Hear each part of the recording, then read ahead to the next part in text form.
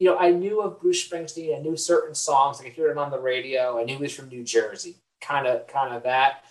The moment that I called my John Landau, where I was hearing music for the very first time, probably like a lot of people in my generation, was Born in the USA. And believe it or not, it was a song that now that I've got it into Bruce, I probably wouldn't even have it in my top 50, if not even 100. But it was Cover Me. Believe it or not, I was like, wow, this is amazing. This is Bruce Springsteen. And then I started listening to it in Darlington County and Born in the USA, obviously, Downbound Train. I was like, this is amazing music. And what appealed to me, and I probably didn't use these words then, but it's probably what I was thinking, wasn't mature enough. While you had, and if you remember that my high school years was also the big hair metal days, right? When that was going. And a lot of that music was what I would call was about sex, right? Or Bruce Springsteen's music was about the guy chasing the girl. He didn't quite get her yet. It was about, I saw my dad was a blue collar guy. So I saw him get up every day and go to work and come home late with his, dirty clothes and his dirty boots. It was very relatable. And, it was like he was, so many of us, it was like he was speaking to me. Like this was a direct message to me. And I remember saying, all right, I gotta get more albums. I gotta start listening to more. And interestingly, I remember, okay, let's start at the beginning. And I don't know if a lot of people had this reaction. When I put Greetings on, it was so different than Born in the USA. I was blown away that this is the same artist. And it just from that moment, I say it was a love affair that's gone on for 30 something years. Yeah.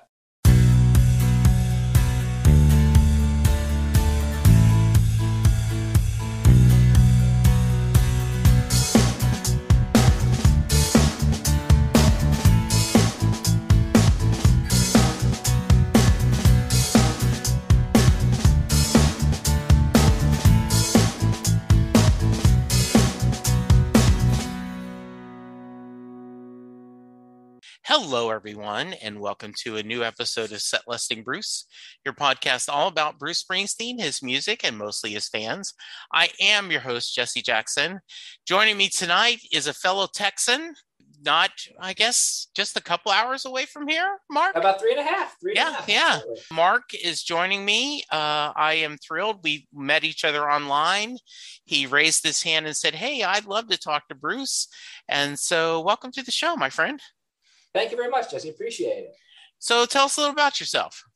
Yeah, actually, on a Bruce podcast, interestingly enough, I was born and raised in New Jersey, in Kearny, New Jersey, about an hour and 10 minutes north of Asbury Park. Okay. So that's where I guess the love affair with Bruce began, and then been in Texas now since 2011.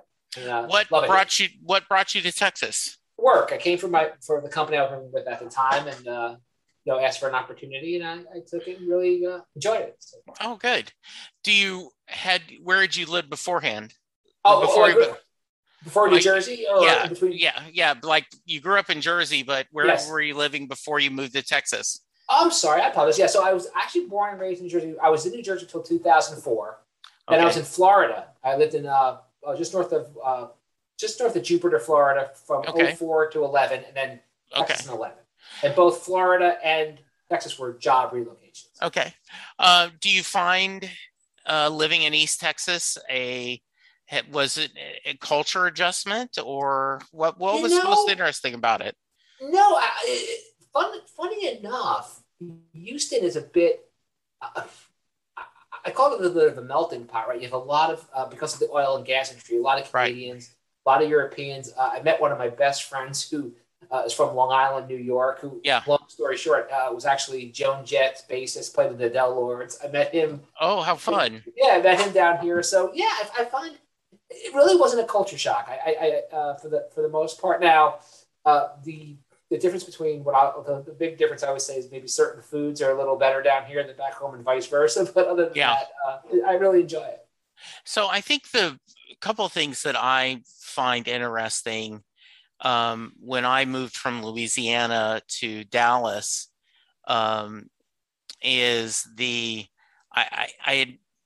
had vaguely heard of dry counties like Ruston, Louisiana up north, northern Louisiana, there are dry counties, but in South Louisiana, where I was from, no way. Right. They built, the joke is they build bars without locks on the door because they never close. That's right. So when I moved to Dallas, it was really weird because we'd be in a grocery store and we'd be going and like, where's the beer? Yeah, we don't sell beer. Like what? Like, yeah, this is dry. And, and like, and there was no rhyme or reason, Mark. Like the Tom Thumb across the street would have beer, and the Kroger, just the same street, just on different, sides of the street. And, the Kroger would be dry. And it just was very weird for me. Absolutely. I've run into one here, which was a little bit of an adjustment. It was on Sunday. You can't buy before noon. Right. And so it'd be 11:40, and I'd have put beer up on the. And they'd be like, "No, sir, not. You got 20 more minutes." So that's always been an interesting one too. Now they just made the law where you can do it at 10. Yes, I just that's saw right. that. Yeah, that's right. Because my son grew up here. He was born in '89. So he spent his whole life living in Dallas. So he has been a Cowboy fan from birth. He was quick to tell you he was born during the Tom Landry era. Okay. And then like he was 3 weeks old when Jerry bought the team.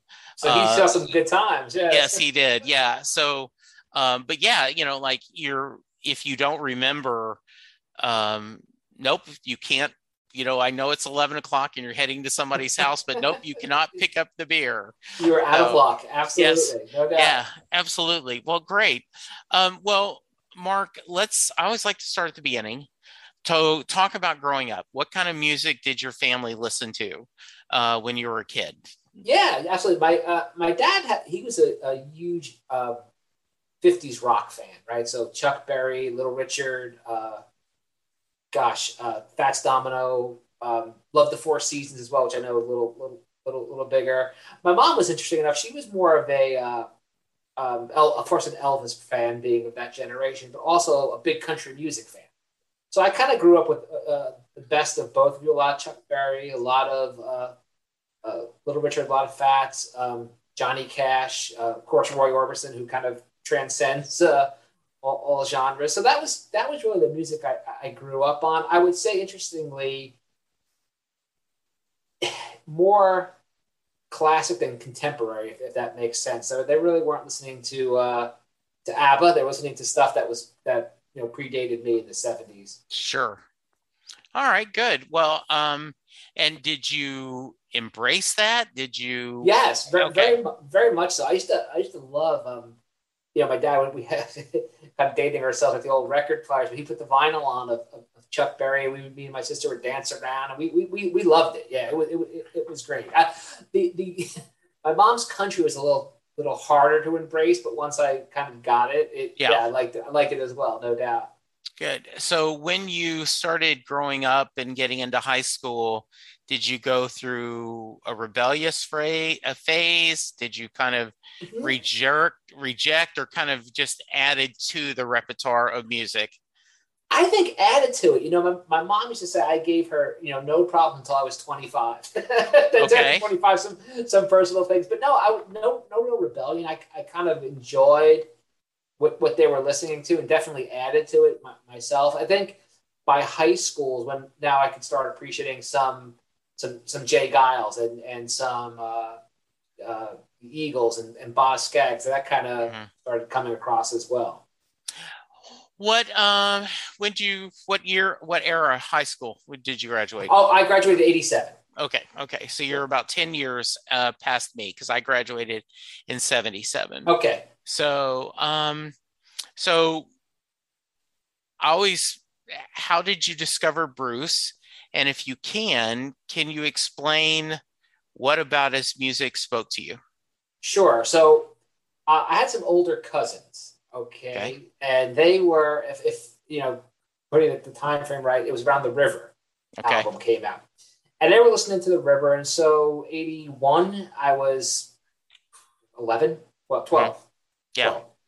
And so, I liked it, and it was interesting. And I knew Bruce Springsteen. I knew this is so funny. My Little League coach would take us home from practice, and he would be playing the the Bruce albums. And Yes. I remember talking about how Born to Run was going to become the New Jersey State song. We lived in New Jersey. But it was, I knew of Bruce Springsteen. I knew certain songs. I could hear him on the radio. I knew he was from New Jersey. Kind of that.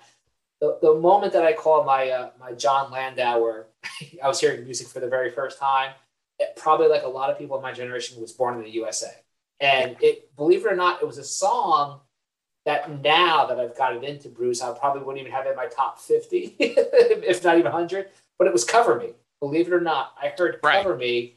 I was like, wow, this is amazing. This is Bruce Springsteen. And then I started listening to it in Darlington County and Born in the USA, obviously, Downbound Train. I was like, this is amazing music. And what appealed to me, and I probably didn't use these words then, but it's probably what I was thinking, wasn't mature enough. While you had, and if you remember that my high school years was also the big hair metal days, right? When that was going on. Yeah. And a lot of that music was what I would call about, was about sex, right? Or yes.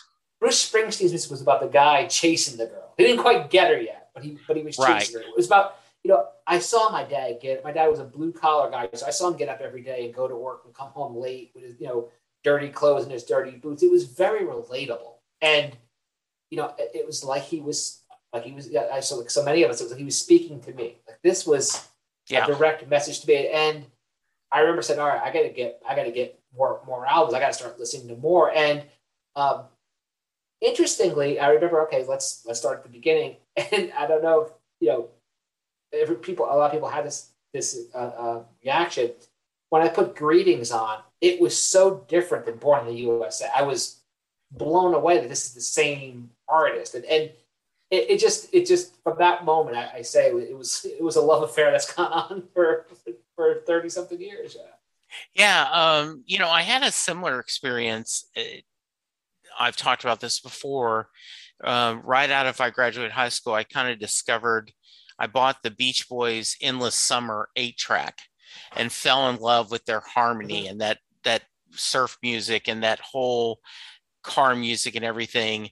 And so I went through and was buying every Beach Boy album I could find. And the first time I bought Pet Sounds, I'm like, what? This is not a Beach Boy album. What is this?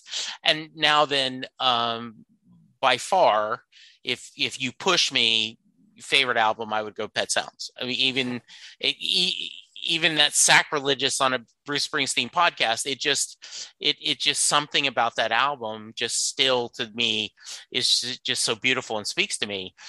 But it was totally different, right? It's a quick Pet Sound story. Oh, please, anytime, always. When Rolling Stone came out with the top 500 albums of all time, yeah, I know they've had different iterations. Well, the one I remember seeing, Pet Sounds, was number 2, I believe, or 3. Yeah, exactly. I think it was Sgt. Pepper's. I think it was Pet Sounds, and it was Highway 61 Revisited. Yeah. And I said, the Beach Boys. And I went and got Pet Sounds. And again, just like you, I could not believe it was the Beach Boys. It was so ahead of its time, in my opinion, revolutionary. It was, yes, absolutely felt the same way. Yeah, it was. And, and I can imagine, I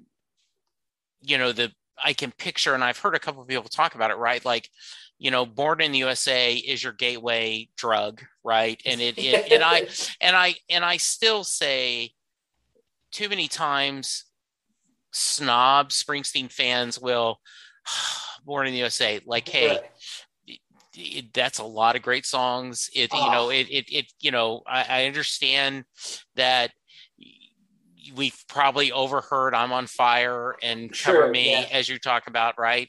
But I picture the guy or gal like, oh, I really like this Born in the USA. I wonder what this Nebraska thing is, right? Right. Absolutely. No doubt. Yeah. But it's funny because I think people of my generation, right, are, as you put it, which is great, the gateway drug was Born in the USA. And there was a time where, I don't know if feeling guilty about the right word, but like, well, I had no choice. I was a 14. That's when I came of age. Yeah. And I think you're right. I think Born in the USA, you get a little bit of that snobbiness. I'll put Downbound Train up as one of the greatest Bruce Springsteen songs. Yeah. Ever. I mean, it stands on the song. And the whole album, I mean, if you listen again, it got a little co-opted, but Born in the USA, the song about a Vietnam veteran coming back home and how hard it is to adjust is such. I mean, it's amazing. It's absolutely amazing. Yeah, I've said this multiple times, Mark, and so if you're a regular listener, skip ahead 10 seconds. But I had Heather on the phone on the podcast a few months ago, and her whole episode was all about Leonard Cohen because that's her favorite musician. And she said what she thought was the most funny is that Leonard Cohen's most famous song, Hallelujah, and Bruce Springsteen's arguably most famous song, Born in the USA, are both their most misunderstood songs. right. That's true. And it is. And, I had a buddy of mine, and, he'll say to this day, he said, I listened to Born in the USA so much that it just, it's like a food that I've eaten so much that I'm like, I'm tired of eating this food anymore. He goes, he says, I acknowledge that it was a great album and it is a great album. It's just, I've heard it so much that I'm just like, now that I need a break and listening to other things. Right. Yeah. I understand that. So as you're, discovering and going through, you already talked a little bit about Greetings, but talk about going and finding other albums and your Bruce path, your Bruce journey. Yeah, absolutely. So I think, if I remember correctly, I think the next two albums I got were Greetings, and I did not get, interestingly enough, which now has become my favorite. We'll get to that, I'm sure, later. Wild and Innocent. Mm-hmm. I ended up getting Darkness. So I had Born in the USA, Greetings, and Darkness, and I think with Greetings, it was the words, it was the rhyming, it was that whole thing just was incredible. Whereas Darkness, it was like I call it was like a punch to the stomach, right? Yeah. It was like the in Promised Land, right, when he talks about I ain't a boy, I'm a man. Yeah, I was probably 15, going on 16 when I was going through it, and it was just so. It just spoke to you. And again, it was about, and I'll probably say this numerous times here, it was like someone was speaking to you. Like he wrote it for me, and so that was an amazing revelation. So I think at that point, by not long as I had at that point, it was not a big catalog, but I had the whole catalog. I thought it was interesting. I remember people telling me, you're not going to like Nebraska. Mm-hmm. It's like, oh, okay, interesting. And I loved Nebraska. I thought Nebraska was so, I mean, not just Atlantic City, but all the stuff, Nebraska itself, they were just fantastic. It was just fantastic music. And then if you follow the timeline, as I'm getting into all this, is when Live 75 to 85 comes out. And then it was just okay, now I've got some live catalog here and the studio stuff, and it was full bore. And then not long after that was Tunnel of Love came out, and off we're running, so to speak. Yeah. So Mark, always like to preface, you mentioned, kind of you've gotten live tracks now. I always like to preface the amount of times you've seen Bruce as it's not a fair barometer of how big of a fan you are. There are people that have never seen him. There are people that have seen him hundreds of times. So, how about you? Where are you in the thing? I'm in the 30s. Okay. I'm in the 30s. So when I lived in New Jersey, it was great. Like the Rising Tour, for example. Yeah. He played, I think it was 10 nights at Giant Stadium. I went to 6 or 7, whatever it was. So I've had the advantage of being in New Jersey, where he's done a lot of long stands, and was able to do that. And then I also was fortunate. I had a job where I traveled a lot, and I would schedule trips around where Bruce was going to be. So I actually saw him in St. Paul and then Houston before I lived here by myself. I actually literally went to the concert by myself, which is a unique experience. I kind of recommend it for a fan out there if you haven't done it. It can be really enjoyable, and you kind of can take it all in. So I'm in the 30s. Yeah, I drove to Nashville and saw him there, and then my favorite story, speaking of Pet Sounds, is I worked for a company that had a small office in Winnipeg, Canada, Oh, And I went to Winnipeg about once a year because the 5 or 6 agents that work there all reported to me. And so I went to my boss and I said, "Hey, I haven't been to Canada in about a year. Do you care if I go?" And he says, "No, I don't care." I said, "Okay, but I got to give you the truth is Brian Wilson from the Beach Boys is playing in Winnipeg, and that's why I'm picking these days." right. Okay, I appreciate your candor, but I don't care. So, and that was, and so I did, I flew in and specifically was, timed my trip so I could go see, Oh, yeah. Brian in Winnipeg. And so that's neat. Absolutely. Yeah. So any stories you want to share about tours or concerts or memorable events? Were you, Sure. were you in Woodlands in 2016? I was in the Woodlands in That was a good 2016. show. That was one of the best shows, and I'm not just saying it was one of the best shows. I mean, from a set list perspective, you couldn't get much better. Now, what I ended up reading at the time on Backstreets was there was a little bit of an audible where he was supposed to start with a different song and ended up changing, Right. starting with Seeds, which I thought was fantastic. Yes. So I had been at, I can't remember now if it was Magic or Working on the Dream, but one of them, he was in Houston. And so I think it was Working on a Dream, and he opened with Seeds. So I'd seen that. And so This Is Your Sword is one of my songs I was chasing. And he was going to open with This Is Your Sword. Yes. And then Tom Morello looks over and goes, "Hey, we're in Houston. Oh, yeah, we should cut this song that Jesse specifically wants to hear. And let's play Seeds." So, yes. Yeah. But, I always think of my buddy Sam, who, as I talked about, says that he's heard Born in the USA, the album, too much. He said, but there's no doubting when those two brothers got up to do No Surrender, you're like, that's the definition of joy. That was amazing. Yeah. That was amazing. Yeah, that was one of the best moments I've seen at a Bruce show. No question. Yeah, and they were nice enough. They actually were on the podcast. Oh, and wow! So I was able to get both of them on.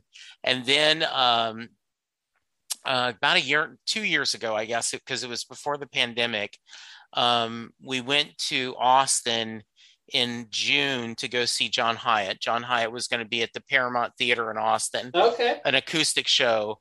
And the two brothers, the Flores brothers, said, "Oh, we're going too. Can we meet beforehand?" And so we got to see him. We got to meet them in person and got to talk a little bit. Oh, that's wonderful. Yeah. So, I agree. In fact, a lot of people who have been on the show have not seen that. And I've said, Google it. And I said also the audible of, One Step Up with, the sign request and, the band figuring out, okay, we're going to figure this out as we go. Amazing. It just really made for a pretty special show. Yes, no doubt. No doubt. So tell me other stories maybe from tours. Sure. So the first time I was going to go see Bruce was the Born in USA tour, stadium leg, Giant Stadium. Okay. And I get tickets, and it happens to be the same night my cousin Ricky's wedding. Mm.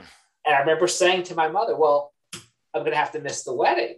I'm not going to miss Bruce Springsteen." Of course, that was shot down. So I said, "Okay." Long story short, get tickets for the next to last night, and it's rained out, and it's moved to September 1st, which is going to be the last night of the Giant Stadium leg, which happens to be my dad's birthday. My dad, being super cool, was like, "Don't go see Bruce Springsteen." So we ended up, me and my buddies took a cab to go see Bruce Springsteen, Giant Stadium, and it was when we get there, there's a sign and it says, the boss with an arrow. And I remember the guy said, the caterer said, "Well, my boss sees what time I get back with this cab, this traffic, I'm going to be in trouble." So I just never forgot that. Interestingly about that show, because of the postponement, he did Growing Up, which he had not done a lot on the stadium leg of Born in the USA. Did Growing Up, mm-hmm. and he closed with Santa Claus Is Coming to Town on September 1st, which was fantastic. That was that was an amazing. Like everybody says, when you see him live the first time, there's nothing quite like it. So that was great. Then I saw him Tunnel of Love tour either the second or third night of the actual tour in the old Spectrum in Philadelphia. We went down. We actually scalped tickets. This was obviously before StubHub and those sort of things. And that was the first time I ever heard Rosalita live, and that was just an amazing moment. Two other quick ones, if you don't mind, I'll tell. Oh no, please! I got to see him on the Tom Joad tour in Connecticut. Oh, and that was incredible. With this little theater in Connecticut, Bruce came out, made a joke about how no singing along, no clapping. It's if you do that, the state police are going to call you out, come and get you. And then towards the end, he played a lot of the Tom Joad stuff. But to hear, it was the first time I heard Promised Land. I think he played Darkness Factory acoustic was just amazing. That was really, really great. And then two songs that I had been chasing, and when I tell you, they're two pretty popular ones too. But first one was Kitty's Back, right? Okay. I had not heard Kitty's Back. Went to go see him. It was the Rising tour, the stadium leg. And the person I went with said, "Do you think he's going to play Kitty's Back?" I'm like, "No, he's not going to play Kitty's Back." And sure enough, in the encore, you can't mistake that riff. And he's playing Kitty's Back. Well, that was great. And then, long story short, I must have a thing with Bruce getting postponed, but I had tickets to go see him when Danny passed. Okay. And so they postponed the tour. So they came back, and we talked about Danny, and they opened up. I remember they opened up with Blood Brothers, and he went into I Want to Be With You, which was incredible rendition. Sure. But again, I spent maybe too much time on Backstreets.com. They basically said what appeared to be an audible. The band was walking off the stage, and he came back and closed with Kitty's Back. So that was amazing. That's nice. Yeah, that was amazing. And then the other one was I got to see him in Sunrise, Florida again. And if you remember, I think it was a fall of 2009. That September, October, November, when he was doing the full album songs. Right. And so I didn't have a ticket to that show, but I guess in preparation, you were playing a lot of stuff. And so I got to hear Jungle Land with Clarence live. And I was like, okay, nice. That was definitely one off the list. So those are just a couple, of the moments that really stand out. Yeah. I was in Louisville for the River Tour, the second River Tour. And it's the first time I'd ever seen this where, they had done Shout. He had already done the, you just saw the, earth shattering. And I swear everyone was walking off stage. Right. And I saw, because I had seats from the corner. So I was seeing them and I saw Max hand his drumsticks to someone, and all of a sudden Bruce picks up a guitar. And you could see, to me at least, it looked like what do you mean, And they just did a quick Bobby Jean. Oh, what a nice song! Yeah, and it felt. I've said this before. It felt like that when you discover a missing Christmas present under the tree, like, oh my God, how did we miss this? Yes, So those are kind of special moments. That's awesome. Yeah, absolutely. Yeah, absolutely. That's good. So yeah, let's move into favorite albums and songs. And you've already talked about. By the way, my first 7 shows, he did not do Thunder Road. Oh my gosh! I was really? like, how did I not hear Thunder Road? I've not heard Thunder Road live. Yeah. Oh, I know. Yeah. There's something. I always say this to people to talk about the Born in the USA being overplayed.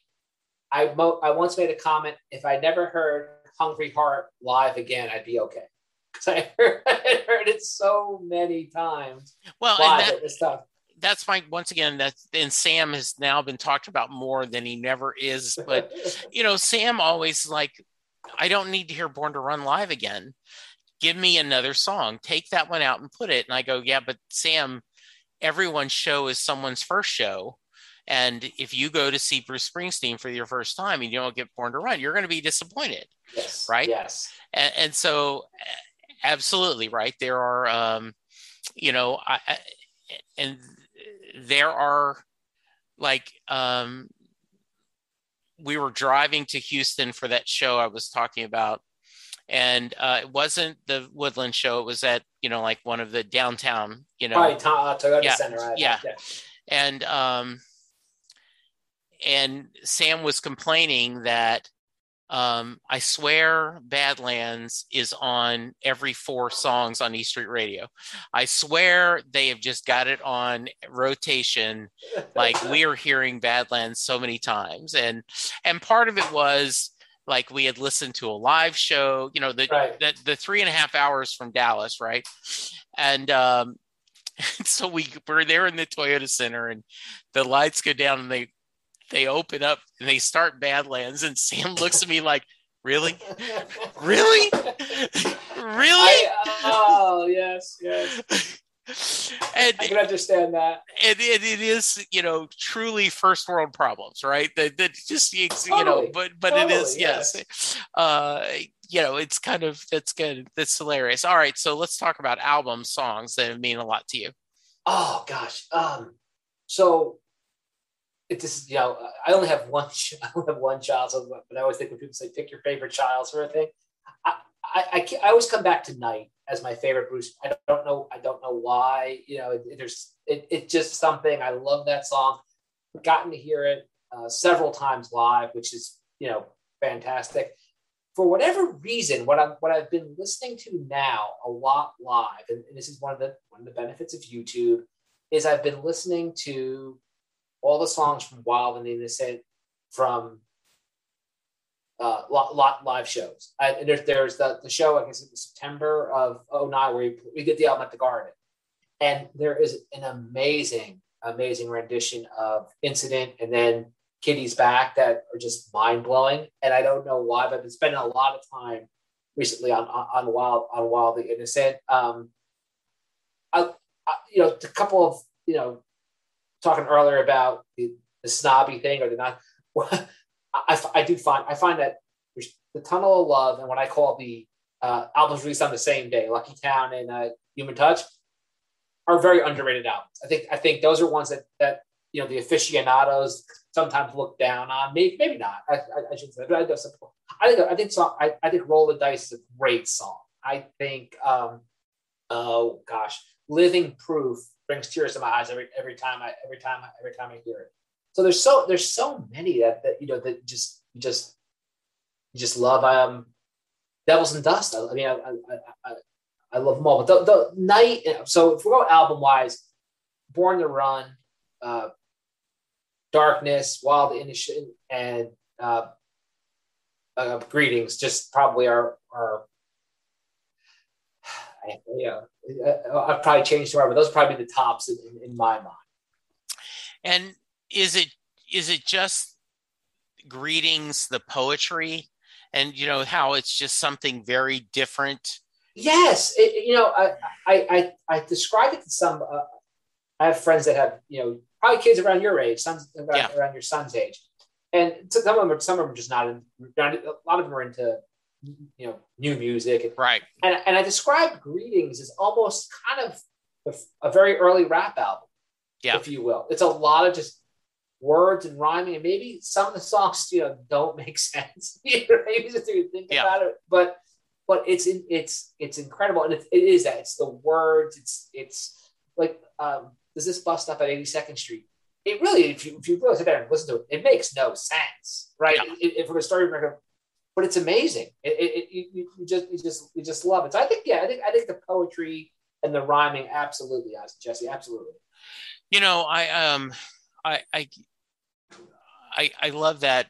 Tunnel of Love probably would be on my list of underrated albums, and totally I really and I had a guy several years ago said you either have to have your heart broken a few times, or you've got to had a few years of, you've got to been married for a while to understand Tunnel of Love, right? Yes. Like it is not a young man's album. I I like that. And the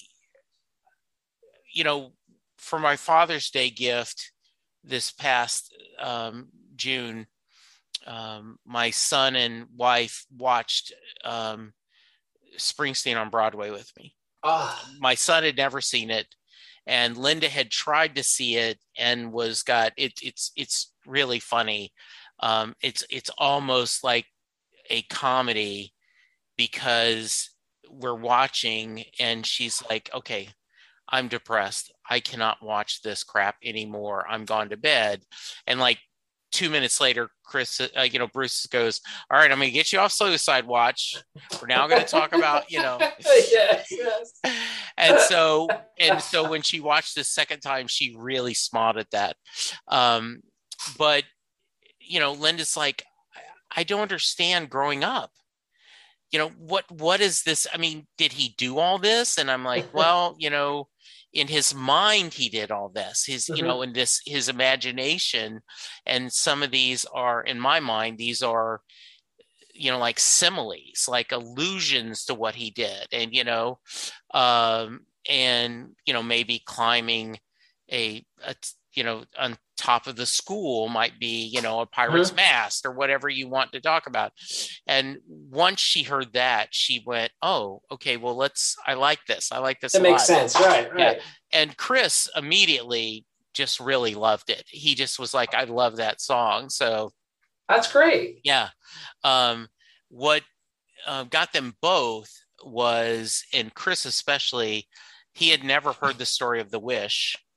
And when he heard that, Linda, who, has lost both her parents, my mom is still alive, she was really impressed with that. And Chris just was like, I love that song. That is such a beautiful song. It really is. Yeah. So thoughts on Letter to You and Western Stars? Okay. So I'll say Western Stars. I had gone through, some loss in my life, relationship wise, and I lost my mom in June of 20 to COVID, actually. Oh, in no. Jersey. And for whatever reason, Tucson Train, literally to me, is like if I were going to write how I felt in life. Yeah.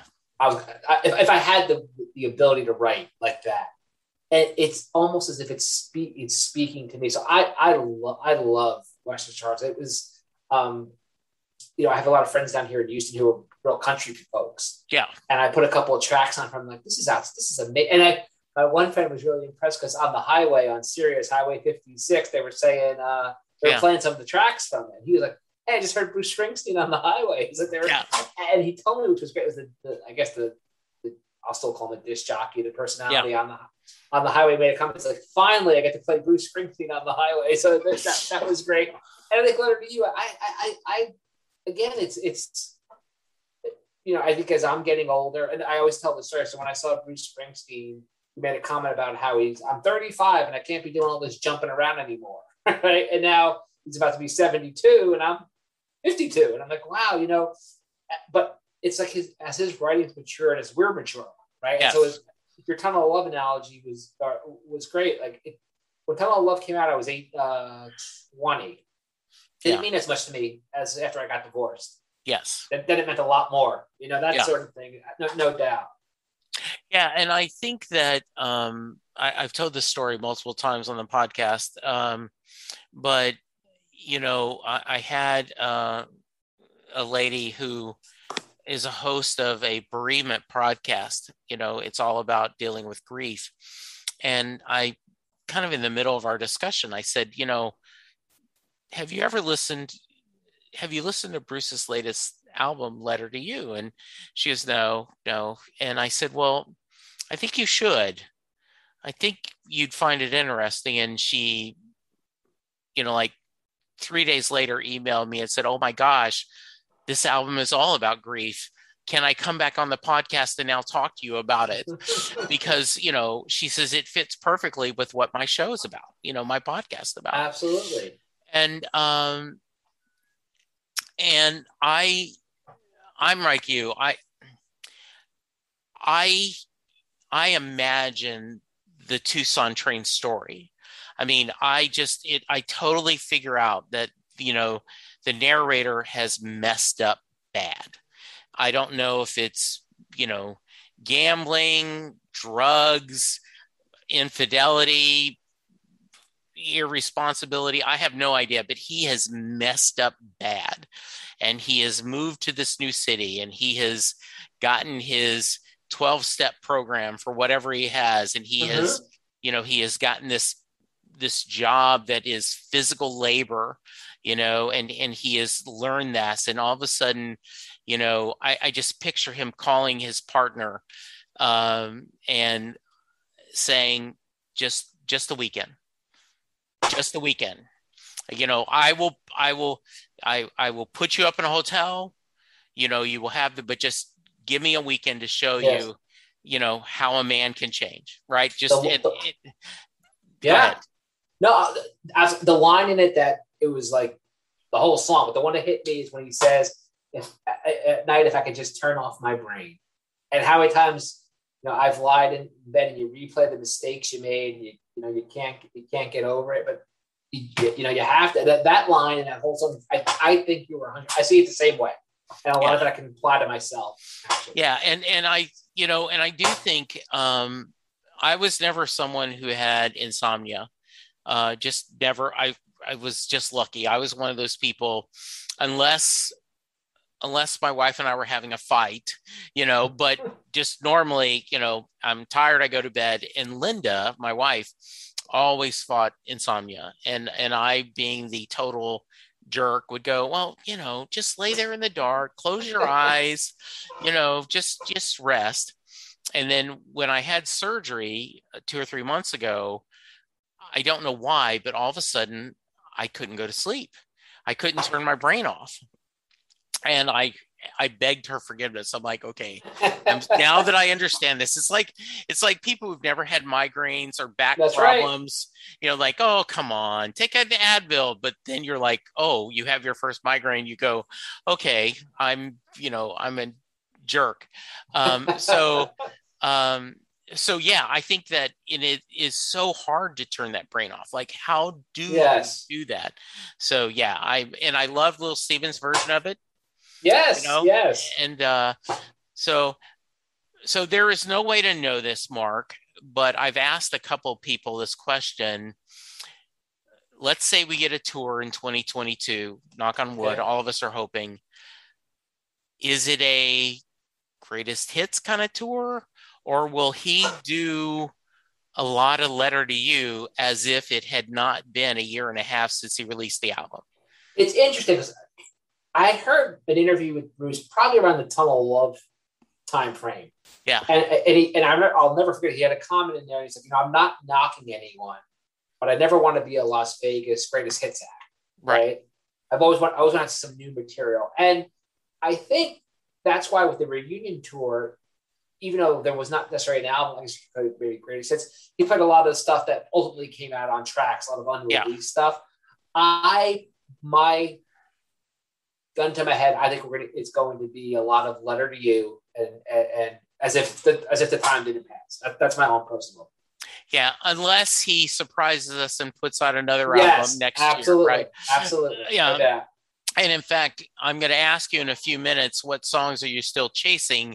And I put the caveat, exclude Western Stars and Letter to You, right? Because we're all chasing it. Yes, we all want those. Like, I really was convinced that Burning Train would be the perfect song to start the tour with. And then when he did Ghost on Saturday Night Live, I went, okay, maybe Ghost would be a good song if we do that. So that's great. Yeah, the people that own our network, that own my podcast network, are not big Springsteen fans, but they wanted to. They always like, hey, Jesse, if you need us to be on an episode, we'd love to join you. And I said, well, how about you guys have you seen Western Stars? Like, no, what is that? I'm like, well, basically Bruce did an album and he knew he couldn't tour with it, so he got together, not the E Street Band, but a different band, and basically played the album live and at his farm in Jersey, and they filmed it.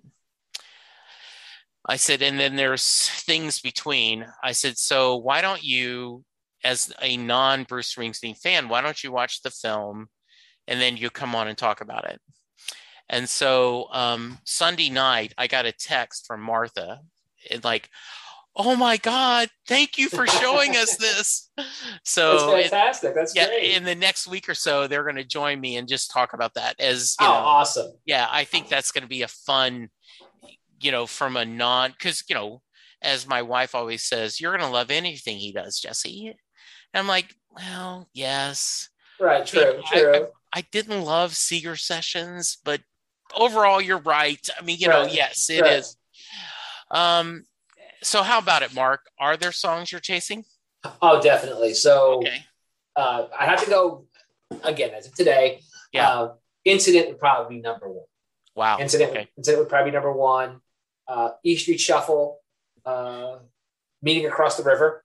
Yeah. I've not heard. Those are probably the ones where, I think if I had named those, again, not counting Western Stars or Letter to You, those would be the three that I've not heard. And those are actually three, like a lot of times, I'll say like, no way I'm getting Lion's Den from Tracks, but I would go crazy, Right. Doing that. So those are three that you have a chance getting. And I'm really like, okay, to your point there, I would love to hear Stolen Car Tracks rendition. Yeah. Right. I know I'm probably not going to get that. Right. So yeah, I'd love to hear Racing in the Streets 78, which I love that 78 version. Yeah. Probably not going to get it. So I tried to make it where, I'm trying to do the percentages. Like you said, Lion's Den would be a fantastic.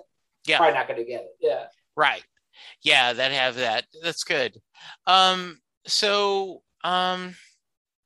what do you think he's got in store for us next? What do you think as a fan, or maybe is there something you're hoping for? Oh gosh, I'd like to see. Okay, what I think we have in store next, I think, is he's going to go on tour with the whole band, right, with the E Street Band plus the background singers and the horn section. I think we'll get something similar to what we saw in the Woodlands in 60. So you'll think we'll get that the E Street Orchestra? Yes. Yes, I do. What I would love to see, now this is something different. I would like to see him tour, and maybe it's a select. Two things. I would love to have seen him take Broadway on the road and do theaters all over the country. I thought we were going to get that, and probably because of COVID we're not. But I thought even if he just went to the 10 cities in the U.S., maybe I thought that would be amazing. I've always said I'd like to see I'll call it a slim down E Street Band, right? Just the E Street Band.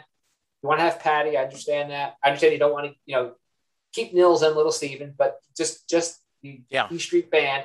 And I would love to just see maybe him play. The album side thing to me is just such a great concept. Do a tour of that where each night's going to be a different album side plus some other. Yeah. That's a kind of a dream. Yeah, I know. Like I would, when at the end of the Working on the Dream, they did some of that, and I would love to see him do Magic. Yes. And just that and Tunnel of Love, as you're talking about, it would be fun. It is always interesting. All right, Mark, what haven't I asked you that I should have? Oh gosh. From Bruce Springsteen's perspective, I think I guess interesting. You didn't ask who's my favorite member of the E Street Band. Maybe that okay. That would be, and the answer may surprise you. Okay. I think the other thing was you might ask, or I'll volunteer, how literally and the death of Danny and Clarence but how it hit. Like, I remember my mother crying when Elvis died, and I couldn't understand it. It was like, what?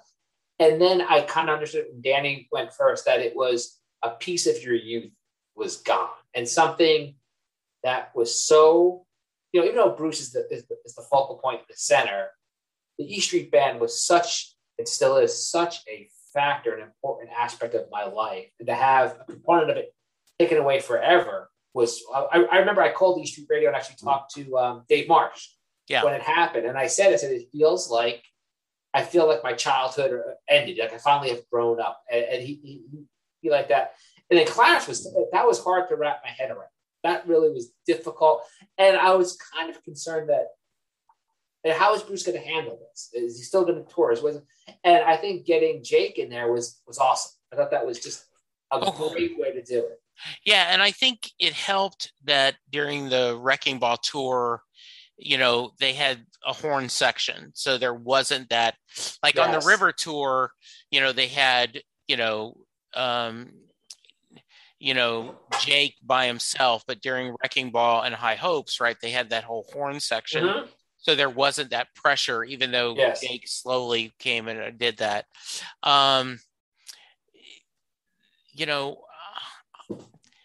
Push comes to shove, I'd love to have Susie on the show. I mean, I know little Steven would tell great stories. Yes. I'll take anyone. But do you follow him on? Do you follow Stevie on Twitter? And I do, and I love him.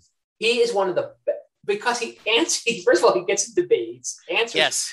Somebody put up there it was a couple months ago. Didn't you have a Cadillac convertible with jersey plates that said Miami on them? And he posted a picture of it 10 seconds. Yeah, that's hilarious. Yes. That's great. Yeah. I'm really looking forward to his book. Yes, I think it's going to be great. And I know I reached out to his publicist. Now, None But the Brave has posted they've got a 2-part interview with him, but I went to his website, and I've been lucky enough to have Maureen on twice. And did you really? Yes, awesome. Yes, it was nice. But I felt weird. Like I DM'd her and I said, "Hey, do you know who's doing, Steven's promotion for the book?" And she said, "Yes, go to this website." I'm like, okay. And I wanted to go, can you just say, "Hey, I had a good time talking to Jesse. This guy's cool." Yeah. And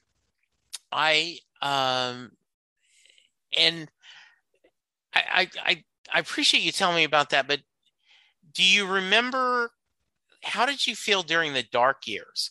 Like when Bruce has fired the band, moved to California. Talk about that, Mark. So I saw Bruce with the new band. I think he played 10 nights at the old Meadowlands Arena. I think I saw 3 or 4 of those shows.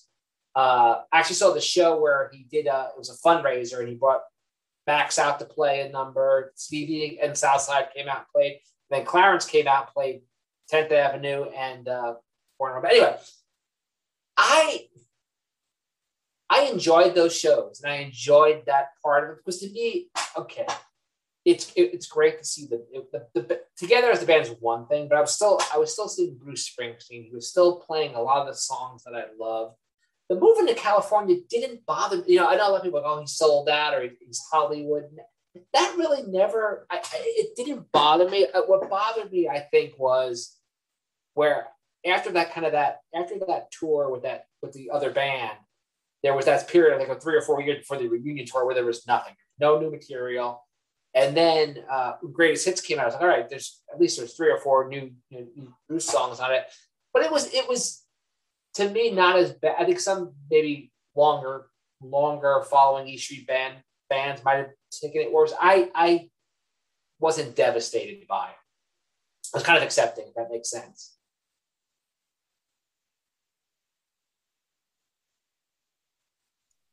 Did you go to any of the reunion shows?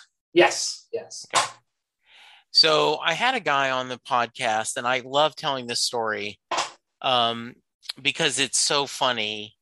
He said he was sitting in the pit at a reunion show, and he, in his mind, goes, "This is it. This is the peak of my Springsteen fandom." They've broken up. They've gotten back together. We have had the band. And who knows, every few years, maybe they'll get together and tour again. But, it's been a great ride. He said, and I think back and I want to go to that guy. You've got the Rising coming. You've got the Magic. You've got an autobiography. You have Broadway. You have a 2.5-year tour of the river. Like you have Letter to You coming. Like they've only reached halfway of what they're going to do. It's very true. I mean, I thought the same. I remember the reunions were thinking, well, this is probably going to be it. This is his swan song. He's going to go on and do some different things now. And wow, what a way to go out, right? And you're right. And I didn't even mention the Rising. Obviously, 20 years of 9/11. But when you listen to that album, and you think that every single song, like you're missing, right? Yeah. That fits someone who went to work or on 9/11, a New York City fireman, or a worker in Hannah Fitzgerald in the World Trade Center, or it fits a guy in Ohio whose wife left him. Yeah.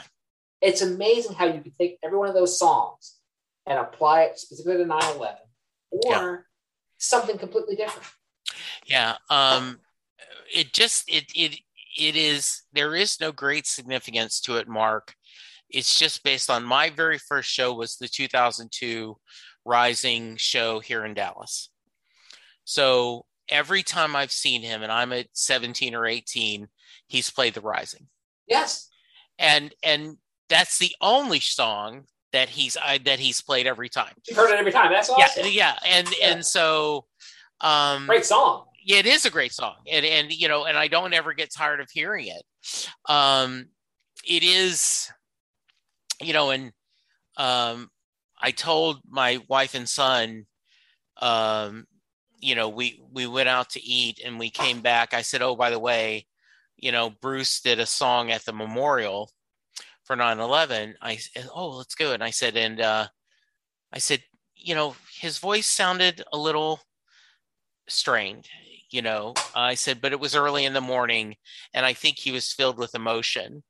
And both of them, were impressed, like how emotional he was and how good it sounded. It is. I read some article just recently on this 20th anniversary, like somehow Bruce has become the patron saint of, 9/11 or something. And I do think he gave a voice to that. Yes. That that kind of is, goes back to, right, the, hey, Bruce, we need you. And, I was just about to bring that up. Yes. Yeah. Totally. Yeah. And apparently one of the things I heard too is he was reading the New York Times, the obituaries. Yeah. And how many people would put, and they talked about how they loved Bruce Springsteen, or a Bruce Springsteen song was played, and the Bruce, we need you. And that's, I totally agree. Yeah. It's just, and it is, I just think it is a really wonderful legacy. And it always means a lot to me because I was a casual fan. But when I saw that telethon, when it opened, and they're doing, My City of Ruins, and you're just like, oh my goodness. And now then, a gut punch. Yeah, it is absolutely. Yeah. Well, very nice. All right. If you are a friend of Mark's and you're listening to this, I hope you've enjoyed the podcast. I hope you go back and check other episodes. But it's time for the Mary question. And if you're a friend of Mark's, you have no idea who the Mary question is. But he had homework. Jay Armstrong is an honors English teacher and recently retired from the Philadelphia area.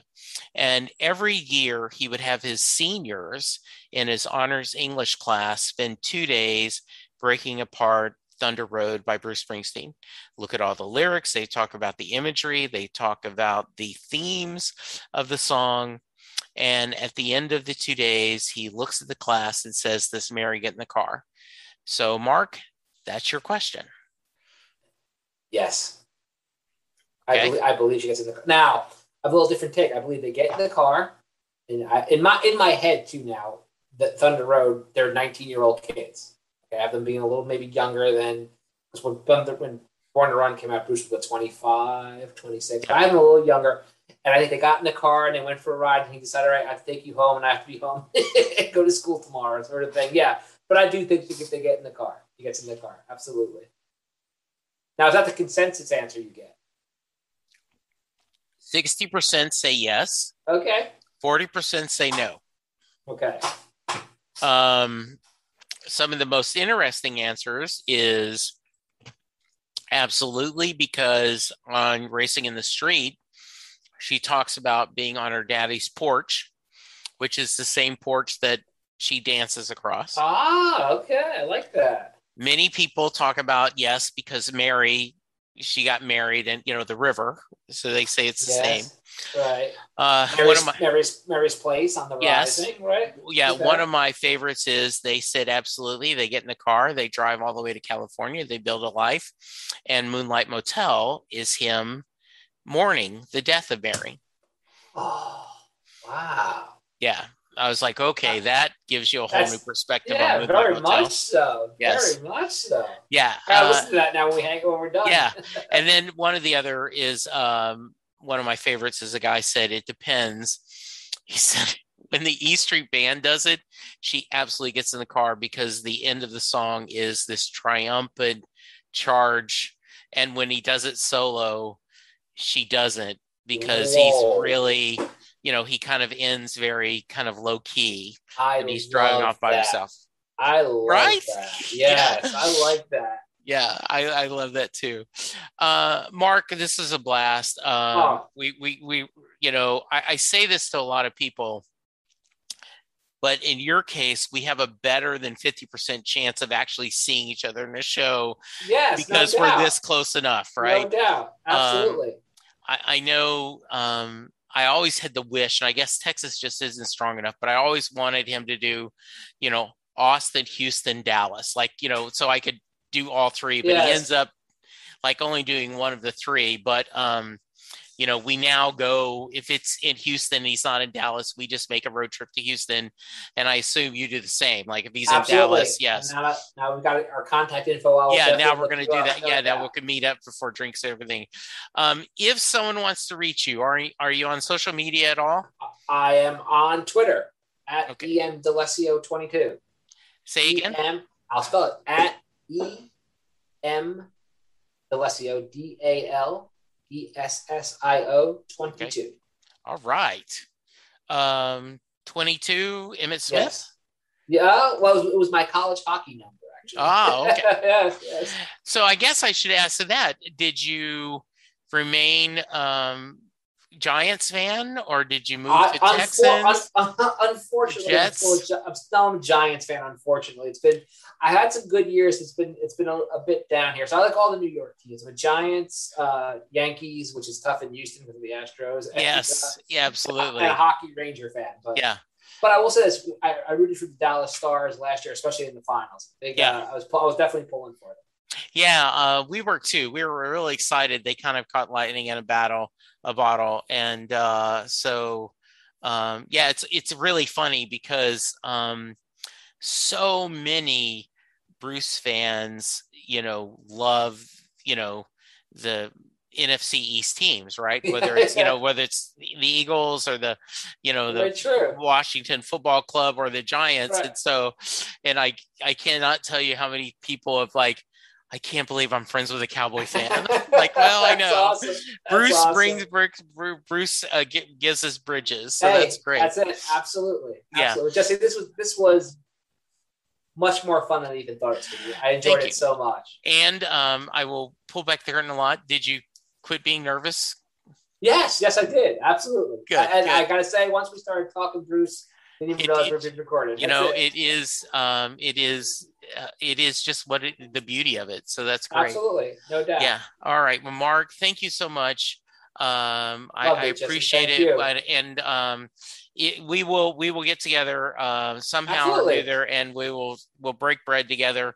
Especially as things open up Absolutely. I've gone to,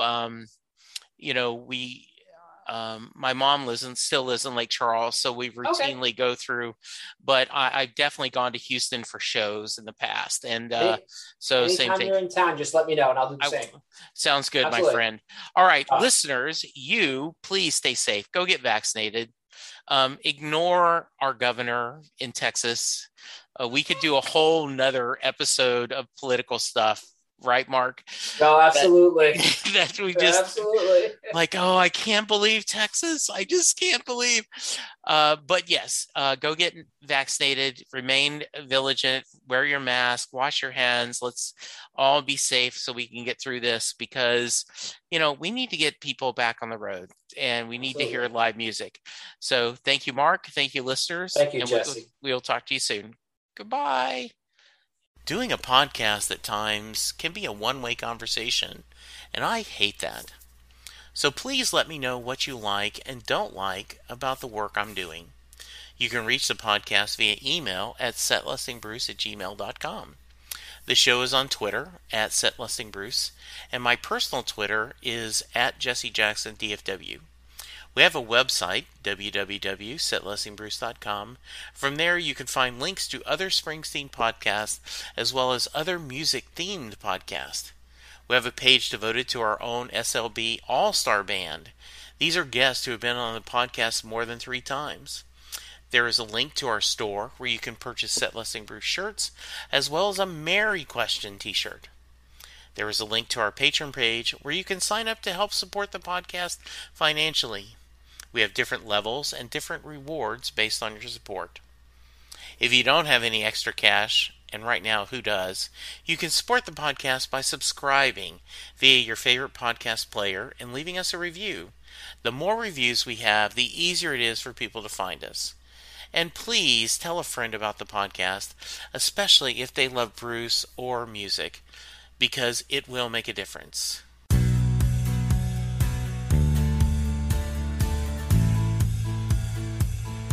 You just heard the fun-talking, hard-rocking, music-loving, album-ranking, fan-thinking, joy-spreading, lyric-reading, story-sharing podcast that is the one, the only, Set Listing Bruce. The theme for Set Listing Bruce was written by David Rosen, used by permission. It's NFL draft season, and that means it's time to start thinking about fantasy football. FantasyPoints.com features industry-leading experts and prognosticators using proprietary hand-charted data to help you score more fantasy points. FantasyPoints.com is the place to go for whatever kind of fantasy football you play. Whether you play fantasy football, daily fantasy sports, or do a little bit of everything, Fantasy Points has the meticulously researched content to guide you to victory. And why wait for the fall? Fantasy Points also covers the new spring football league, the UFL. Join the guru, John Hansen, Scott Barrett, Joe Dolan, and other massive names in the fantasy football universe with an exclusive offer. Use code Pantheon for 15% off any Fantasy Points package, including the all-in package, with access to every article, tool, and data nugget that Fantasy Points has to offer. That's FantasyPoints.com and code Pantheon for 15% off at Fantasy Points. FantasyPoints.com, code Pantheon. Score more fantasy points.